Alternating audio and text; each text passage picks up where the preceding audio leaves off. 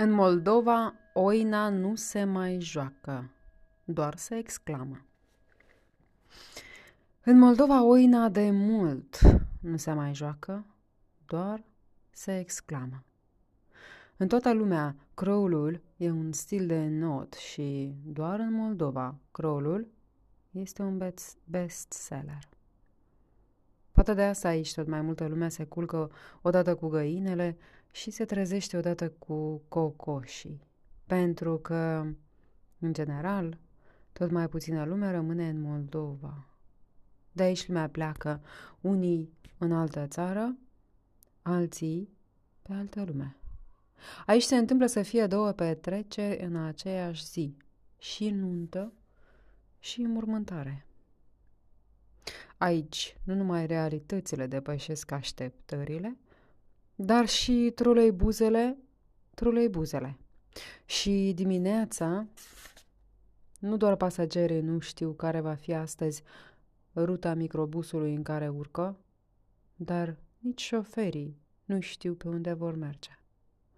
Aici, în Moldova, lumea începe să ducă gunoiul separat. Hârtia la hârtie, sticla la sticlă, plasticul la plastic. Însă mașina care vine să le ia, tot împreună le adună. Și cum să numim asta oare mai plastic? Moldova. Moldova, o țară scrisă cu creta.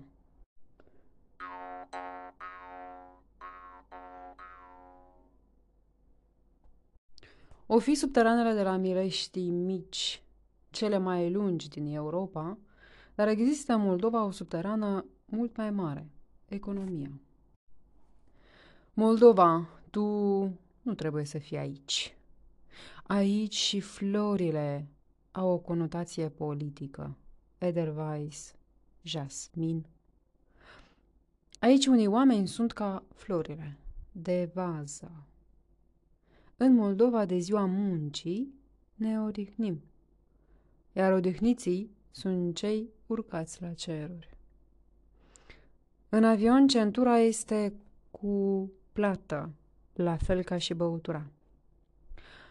Atunci când te uiți de sus, Moldova este, în mare parte, plată.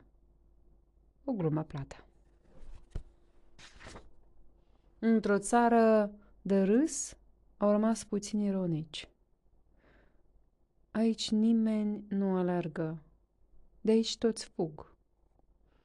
Se bea cu 100, se pleacă cu 1.000.000, iar dacă se fură, cu 1.000.000.000. În Moldova, învățătorii visează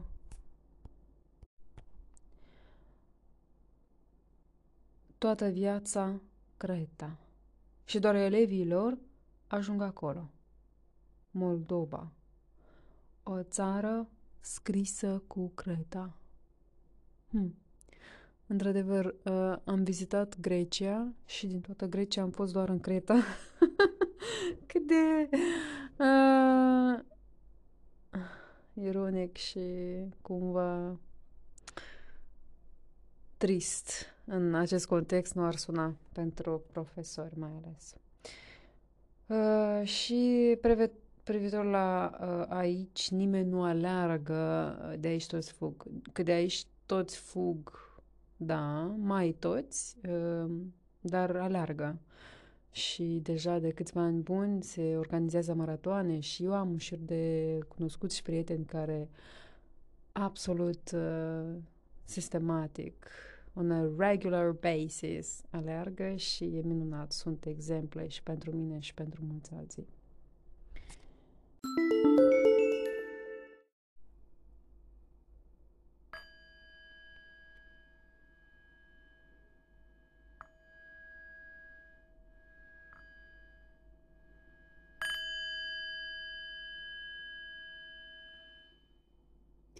Mai multe celebrități și-au ales pseudonimele de pe harta Moldovei.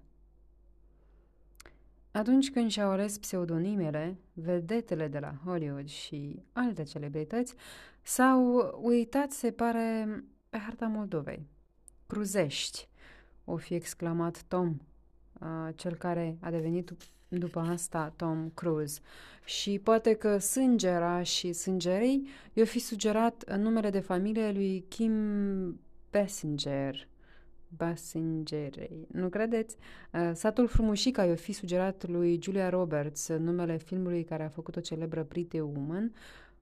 Kruglik se potrivește. O fi zis Stanley Kubrick. Uite, Justin, un nume frumos undeva în Moldova, în Basarabeasca, satul Carabiber. I-o fi spus cineva lui Justin Bieber. Ce nume bun pentru un regizor, o fi strigat Quentin Tarantino. Sofia o fi arătat pe hartă în raionul Drochia, tatăl celei care a devenit peste ani Sofia Loren. Kopchak o fi decis tatălui Chuck Norris. Iată ce-mi lipsea ca să devin celebru, a strigat Charlie Chaplin, arătând pe hartă satul Pălăria din Sângerei. Interesantă denumire de sat, Pălăria. Și mai vechi, Elia Kazan sau Frank Capra s-o fi inspirat la fel de la satele Căzănești și Căprești. Și poate tot de acolo și Leonardo DiCaprio. Să fie doar volintiri, o fi ales Mihai Voluntir. Să fie dar volintiri, o fi ales Mihai Voluntir.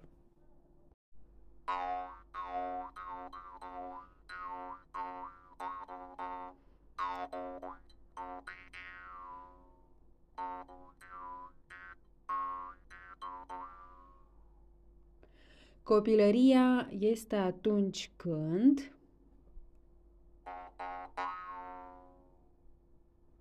Copilăria este atunci când și câinele și pisica sunt mai în vârstă ca tine.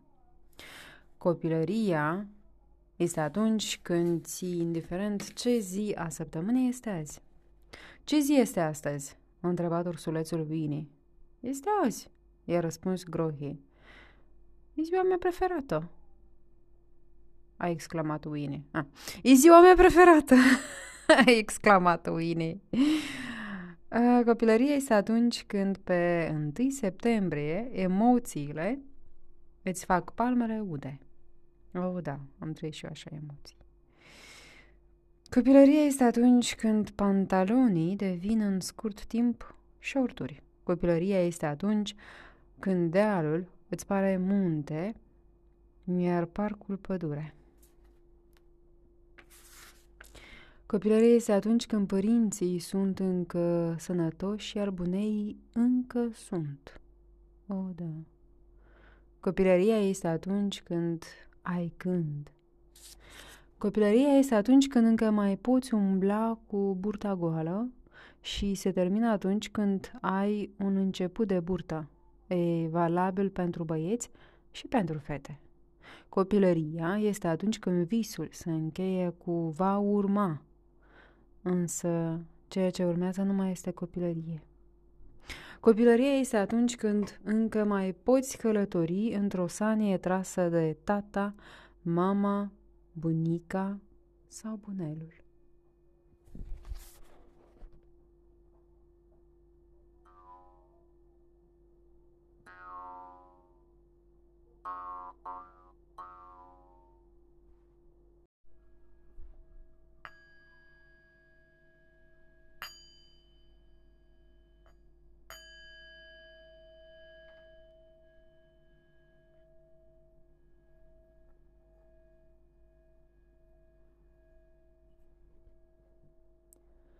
Gusturile din copilărie.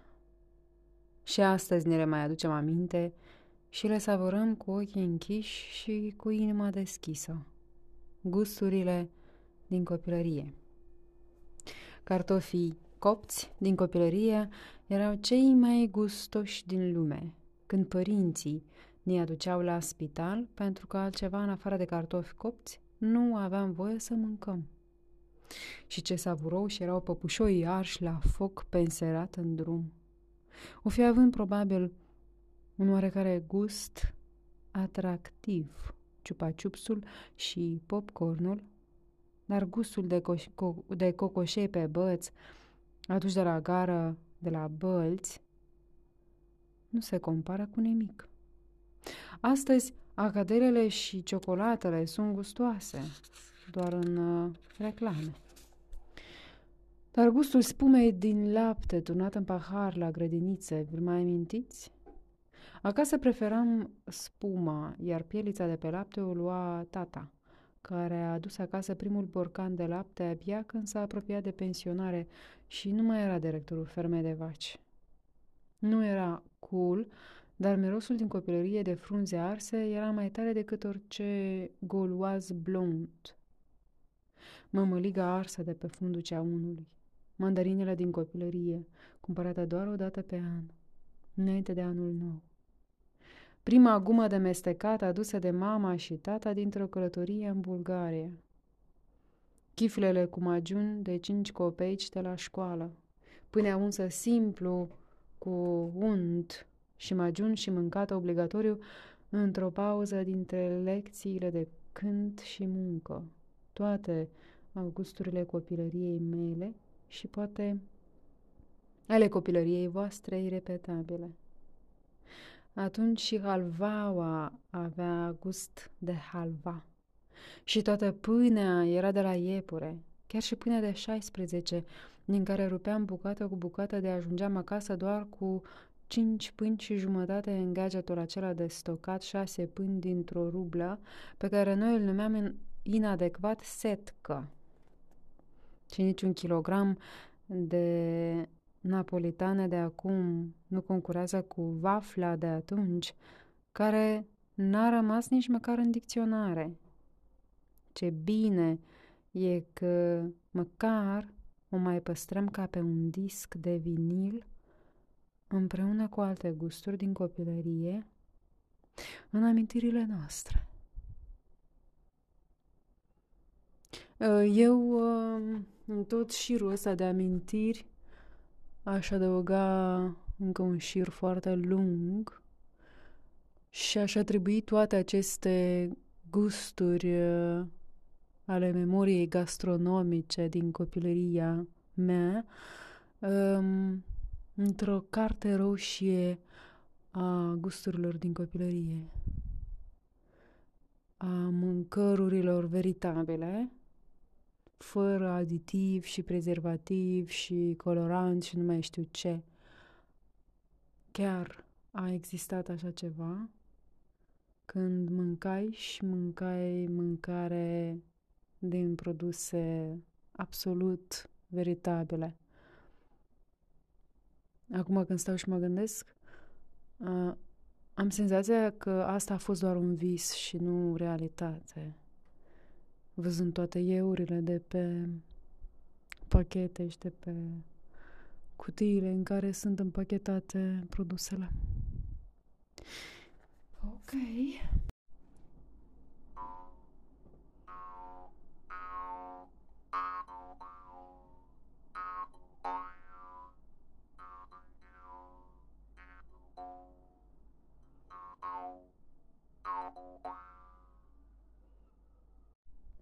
Prima noastră gumă de mestecat a fost cleiul de copac.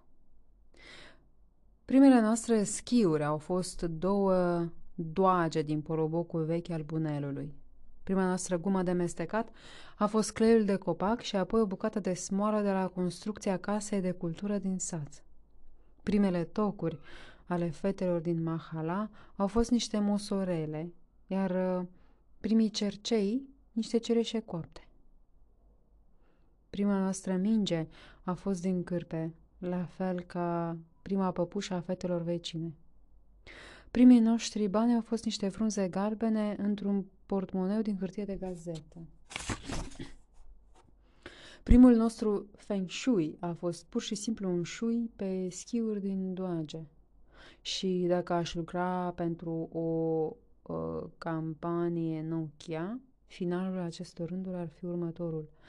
Iar primul meu telefon a fost o Nokia. Și primul telefon al fiicei mele a fost aceeași Nokia. pe care i-am transmis-o funcțională atunci când mi-am cumpărat o altă Nokia. Și dacă bunicii mei prindeau anii de mai încoace, ar fi fost și ei posesorii aceleiași Nokia pe care strănepoțica lor le-ar fi transmis-o pentru a conecta nu doar oamenii, ci și generațiile.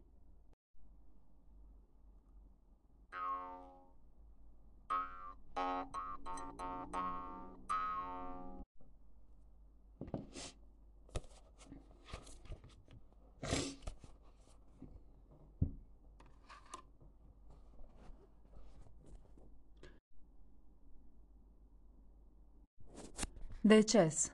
Deces atât de emoționat. L-am mângâiat, l-am luat cu mine în pat și am fost nedespărțiți în călătorii.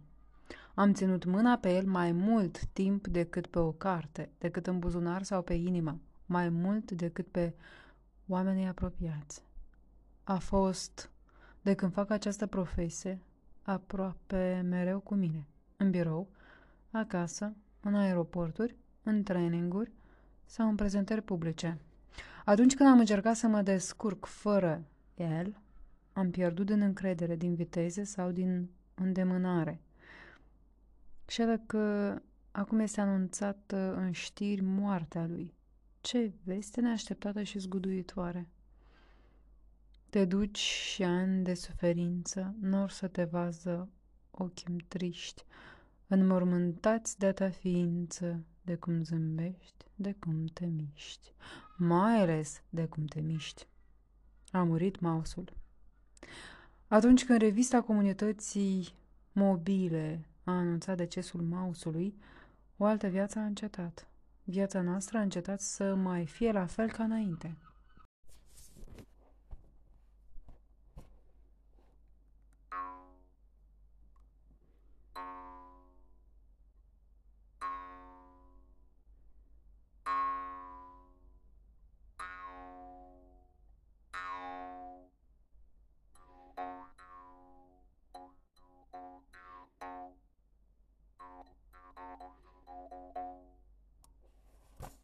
Zece lucruri pe care nu le mai fac în ultimul timp.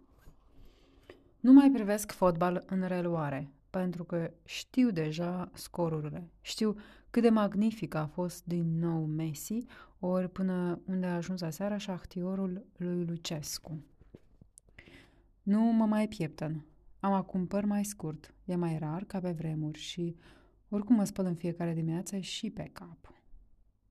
Nu mai privesc filme promo pe casete.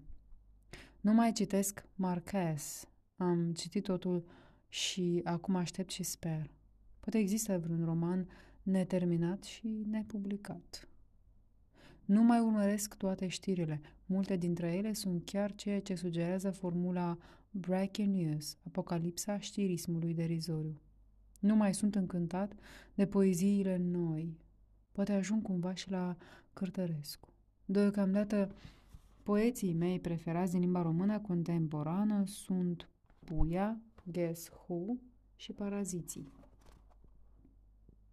Nu mai port așa de des cravată și băsmăluță. S-ar putea să aibă dreptate oamenii care spun că, de fapt, cravata e cel mai inutil lucru inventat vreodată. La fel și băsmăluța, dacă ai șervețele de o singură folosință. Nu mai pot cânta la chitară și la acordeon. Am știut câteva piese din armată sau din adolescență, Etude, de exemplu, dar fără exersare. E ca și cum nici nu am putut să le cânt vreodată. Nu mai înțeleg farmecul de altă dată al jocului de hockey. În schimb, cât de spectaculos a devenit pentru mine snookerul. Nu mai sunt ce-am fost.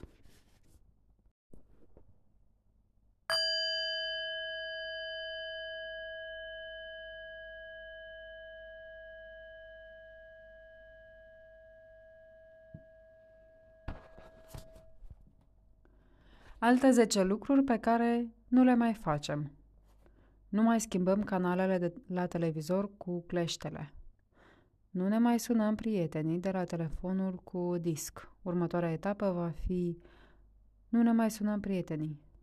Nu mai mergem la grădiniță, suntem mari. Iar atunci când totuși o facem, mergem după copii sau nepoți. Nu mai mergem la studioul de înregistrări ca să scriem muzică pe bobine sau casete. Nu mai cumpărăm lapte și pere de la butoi din stradă. Nu mai spălăm pungile de plastic și nu le mai uscăm pe frânghie. Nu mai aducem borcanele de smântână și sticlele de lapte și chefir la punctele de primire a sticlei ca să cumpărăm de la alimentară altele pline. Nu mai cârpim ciorapii și, în genere, nu mai purtăm ciorapi albi la costum. Nu mai descifrăm PS ca Partidul Comunist, ci ca Personal Computer. Nu ne mai amintim atât de ușor și alte lucruri pe care nu le mai facem.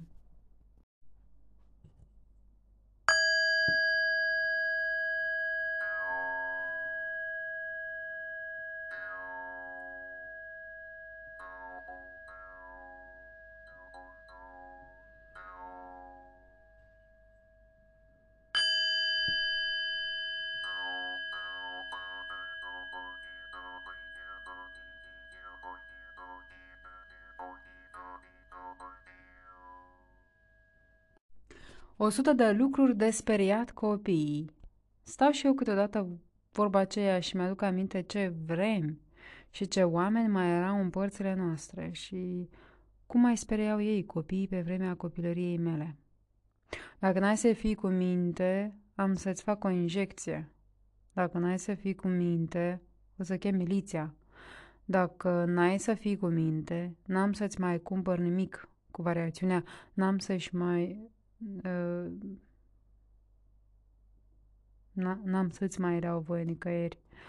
Dacă n-ai să fii cu minte, am să te dau la țigani. Dacă n-ai să fii cu minte, nu o să vină moș gerilă. Și noi încercam să fim cu minți. Dacă n-ai să fii cu minte, și aici lista poate fi completată cu experiențele altora. Și mă întreb acum ce mă ajută dacă fac această listă. Să fie oare speranța că a fost doar experiența generației noastre și generațiile de copii care au urmat n-au mai fost speriați cu nimic ca să fie cuminți? Și de ce neapărat adulții vor ca și copiii lor să fie cuminți și ascultători?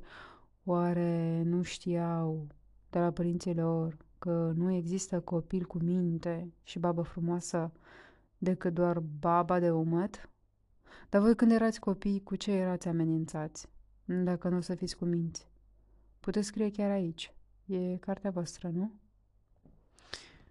Ideea este că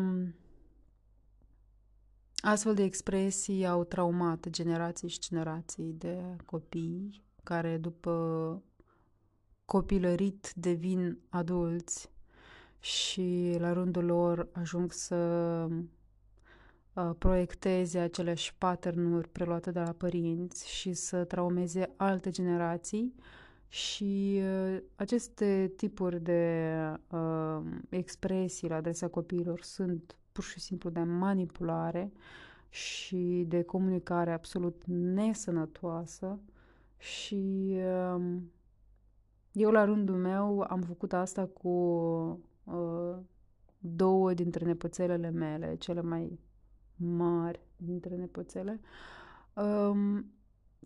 cu ceva ani în urmă, ca să ajung să trec de 30 de ani și să conștientizez și să-mi pare nespus de rău, să înțeleg că am făcut o prostie și am contribuit și eu ca mătușă la traumarea nepoțelelor mele. Este absolut nesănătos și nu o astfel de comunicare este sănătoasă cu copiii.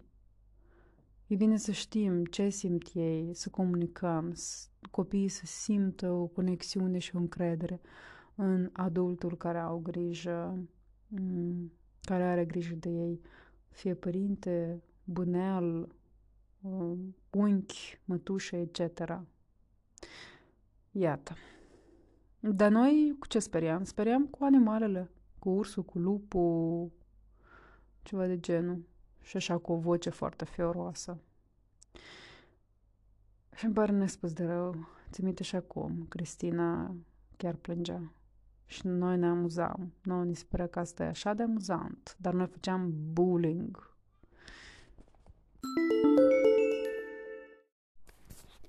Zece replici pozitive adresate copiilor de către părinți. Bravo, vino să te sărut. Ce mare ai crescut. Hai, nu te teme. Ce bine îți stă. Ce bine te-ai descurcat. Dulceață, ce harnică ești. Sunt cu tine. Te iubesc. Te iubesc, am auzit mai rar de la părinții mei. Se vede că la fel și ei nu cred că au auzit te iubesc de la părinții lor, respectiv buneii mei. Era o rezistență extraordinară în Moldova ca un părinte să-i zică te iubesc copilului. Asta era foarte rar întâlnit, nu știu. Personal, nu mi-aduc aminte în mahala în care eu am crescut sau în blocul în care am crescut să fie auzit te iubesc de la vreun părinte să-i spună te iubesc copilului său. Era cumva un fel de rușine de a-ți exprima sentimentele și de a arăta.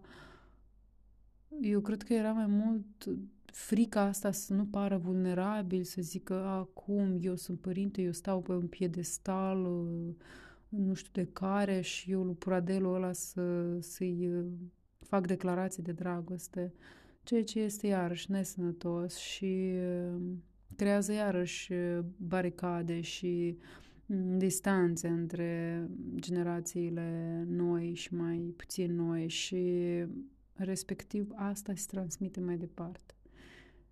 Și eu mă bucur că în acest, să-l numesc poem, în această frântură, în această carte, eu găsesc expresia te iubesc, ca și cum este spusă de părinte copilului.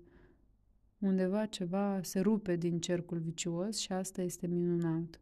Eu personal, dacă într-o zi devin mamă, neapărat am să-i zic te iubesc copilului meu, pentru că simt să exprim sentimentele pe care le am. Asta este atât de fain și de important când suntem oameni. 10 replici adresate de copii părinților. Dă-mi pace, amuș. Tată, ce-i cu tine? Nu vreau. Încă o leacă, te rog. Fă-ți singur ordine dacă-ți trebuie. Dar de ce eu? Dar ce am făcut? Ce vrei de la mine? Dar ce, mie îmi trebuie? Și sunt atâtea de spus în legătură cu asta. Da, nu toate. De exemplu, niciodată nu mi-am permis să zic părintelui meu tată sau mamă ce e cu tine și fă-ți singur ordine dacă-ți trebuie. Dacă ne zicea să fac ce ordine, făceam. Sau pur și simplu nu făceam, dar nu dădeam replică.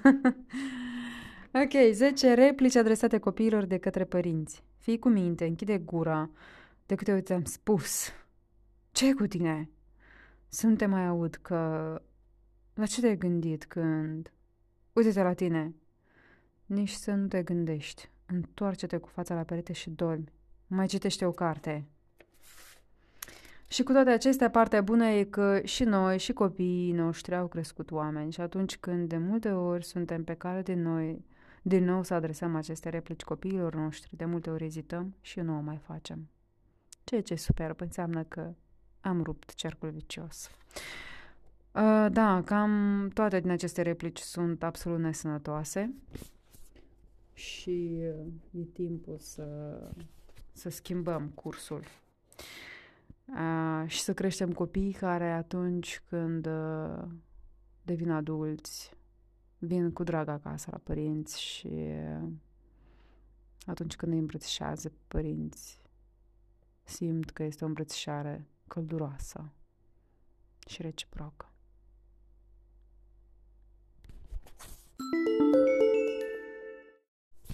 Alte 10 replici adresate copiilor de către părinți. Nu tuși, să nu te aud că tușești. Contribuție la Cristian Jardan. Cu pâine am zis să mănânci cu pâine. Contribuție de Nicu Ciochină. Și într-un loc. Contribuție de Rodica Sokolov. Marș la culcare. Contribuție de Roxana Teodorcic. Ai să cazi jos. Ți-am spus că ai să cazi jos. Contribuție de Aurelia Guzun. Cum la școală? Contribuție de Steluța Andreev. De ce atâta că... de atâta că eu am spus. Contribuție de Nina Șerban. Tu crezi că banii se fac cu ciocanul? Contribuție de Dina Zaeț. Eu te-am făcut, eu te mântui. Contribuție de Grigore Beckett. Mănâncă ștaci. Contribuție de Doru Ciocanu. Contribuție colectivă. Și contribuția mea va fi... E când o să te cârchesc odată. Când se termină copilăria? Copilăria se termină atunci când începem să ne tăiem singuri unghiile și nu ne mai obligă nimeni să ne spălăm pe dinți, dar noi o facem. Copilăria se termină atunci când înțelegem că Moș Crăciun este tata. Când încetează să ne bucure obiectele și așteptăm bucurii de la oameni din jurul nostru, care sunt tot mai puțini, atunci se termină copilăria. Copilăria se termină atunci când nu mai trebuie să ne facem lecțiile, dar viața continuă să fie învățătorul nostru. Când nu ne mai ustură ochii din cauza șamponului și când facem baia de bunăvoie și ne siriți de nimeni. Atunci se termină copilăria. Copilăria se termină atunci când nimeni nu te cheamă la masă și tu ești cel sau cea care îi cheamă pe toți. Când nu te mai sărută nimeni pe creștet. Când ai curajul să mănânci singur pește fără să te ajute părinții să alegi oasele. Când nu-ți mai place zahărul în cuburi și macaroanele alfabet. Atunci se termină copilăria. Copilăria se termină atunci când prima ninsoare nu te mai bucură, ci te îngrijorează. Copilăria se termină atunci când te bucuri că ești mare, dar înțelegi mai târziu că nu sunt prea multe bucurii în asta.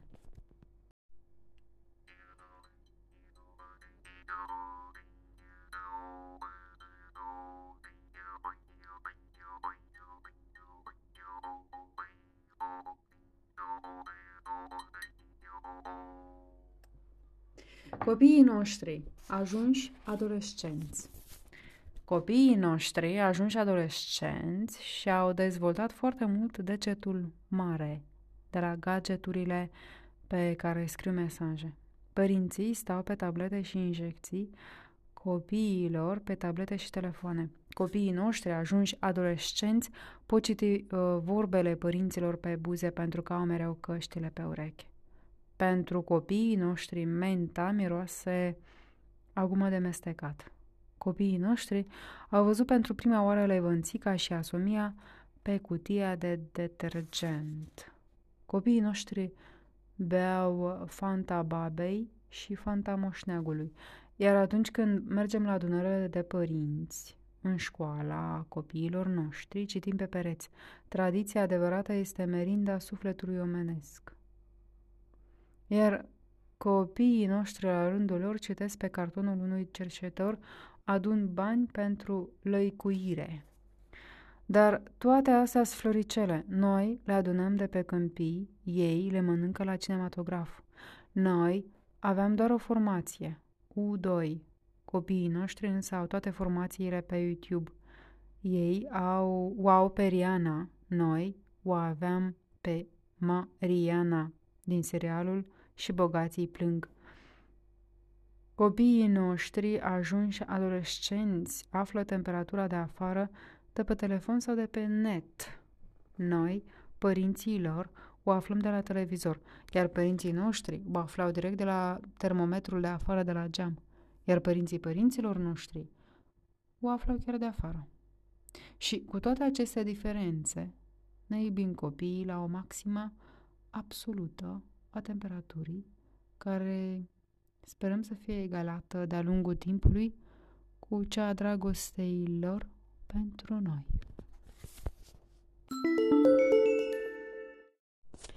Nu mai stăm pe gânduri, stăm pe Facebook.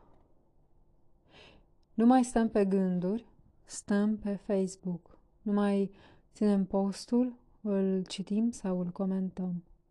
Nu mai facem shoti, facem shooting sau shopping. Nu mai vrem socialism, vrem socializare. Nu se mai indexează pensiile, se indexează site-urile. Acum meniul poate fi nu doar gustos, ci și comod, de exemplu, pe web. Am uitat de Marea Revoluție și avem nevoie de o rezoluție mai mare. Înainte, doar expresiile și artele erau plastice. Acum totul e din plastic. Înainte traiul era trai, acum e doar o încercare to try. Și totuși trăiască viața. Primul semn de bătrânețe este atunci când... Primul semn de bătrânețe este atunci când începi să observi nu doar culorile, dar și nuanțele. Și te bucuri pentru verdele atât de diferit, pe un deal la nispăreni. Primul semn de bătrânețe este atunci când dimineața, când te trezești, te doare de fiecare dată altundeva, spune un erou al lui Marquez. Te doare ba un picior, ba un genunchi, ba ceafa, ba în piept. Mărturisește un erou al lui Georges Simenon. Primul semn de bătrânețe este atunci când te gândești de ce degeaba să sar după mingea asta dacă tot nu mai ajunge, spune portarul de pe vremuri al lui Manchester United, Peter Schmeichel.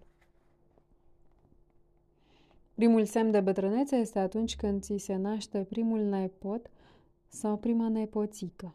Primul semn de bătrânețe este atunci când toți cei din jur încep să fie mai tineri decât tine și nu te mai scot din mata dumneavoastră singur. Primul semn de bătrânețe este atunci când începe să te intereseze timpul probabil. Ne interesa vreodată în copilărie cum va fi vremea mâine? Primul semn de bătrânețe este atunci când pleacă părinții, nu la magazin sau la lucru, și te surprinzi la gândul din poezia aceea lui Păunescu: eu sunt cel ce va urma. Primul semn de bătrânețe este atunci când te simți tânăr, dar deja e târziu. Primul semn de bătrânețe este atunci când se împlinesc măcar două dintre condițiile descrise aici. 100 de chestii pe care le poți face cu o carte. O poți citi, o poți dărui, o poți povesti sau o poți uita. O poți deschide sau închide ca pe o ușă sau o fereastră. O poți mirosi, o poți scrie la urma urmei. Sunt atâtea și atâtea lucruri pe care un om le poate face cu o carte, încât despre asta poți scrie chiar o carte.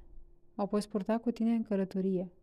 Și uneori, ca să ajungi acolo și să te simți bine, ai nevoie doar de pașaport și de o carte pe care să ți-o închidă omul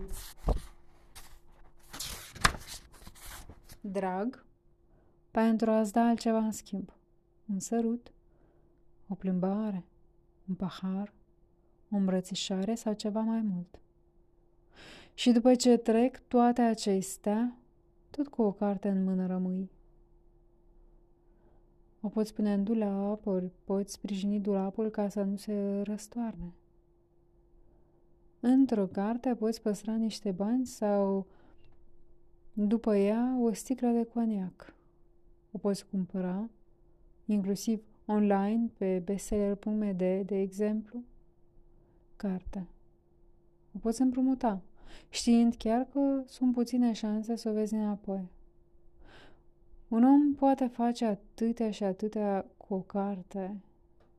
Și aici lista rămâne deschisă, unde fiecare își poate mărturisi experiența. Acum mă întreb, de ce nu poate să facă un om cu o carte? Un om nu poate să urască o carte. Dar cei care le-au ars, îmi poate replica cineva, au fost și dintre aceștia. Dar ei nu erau oameni.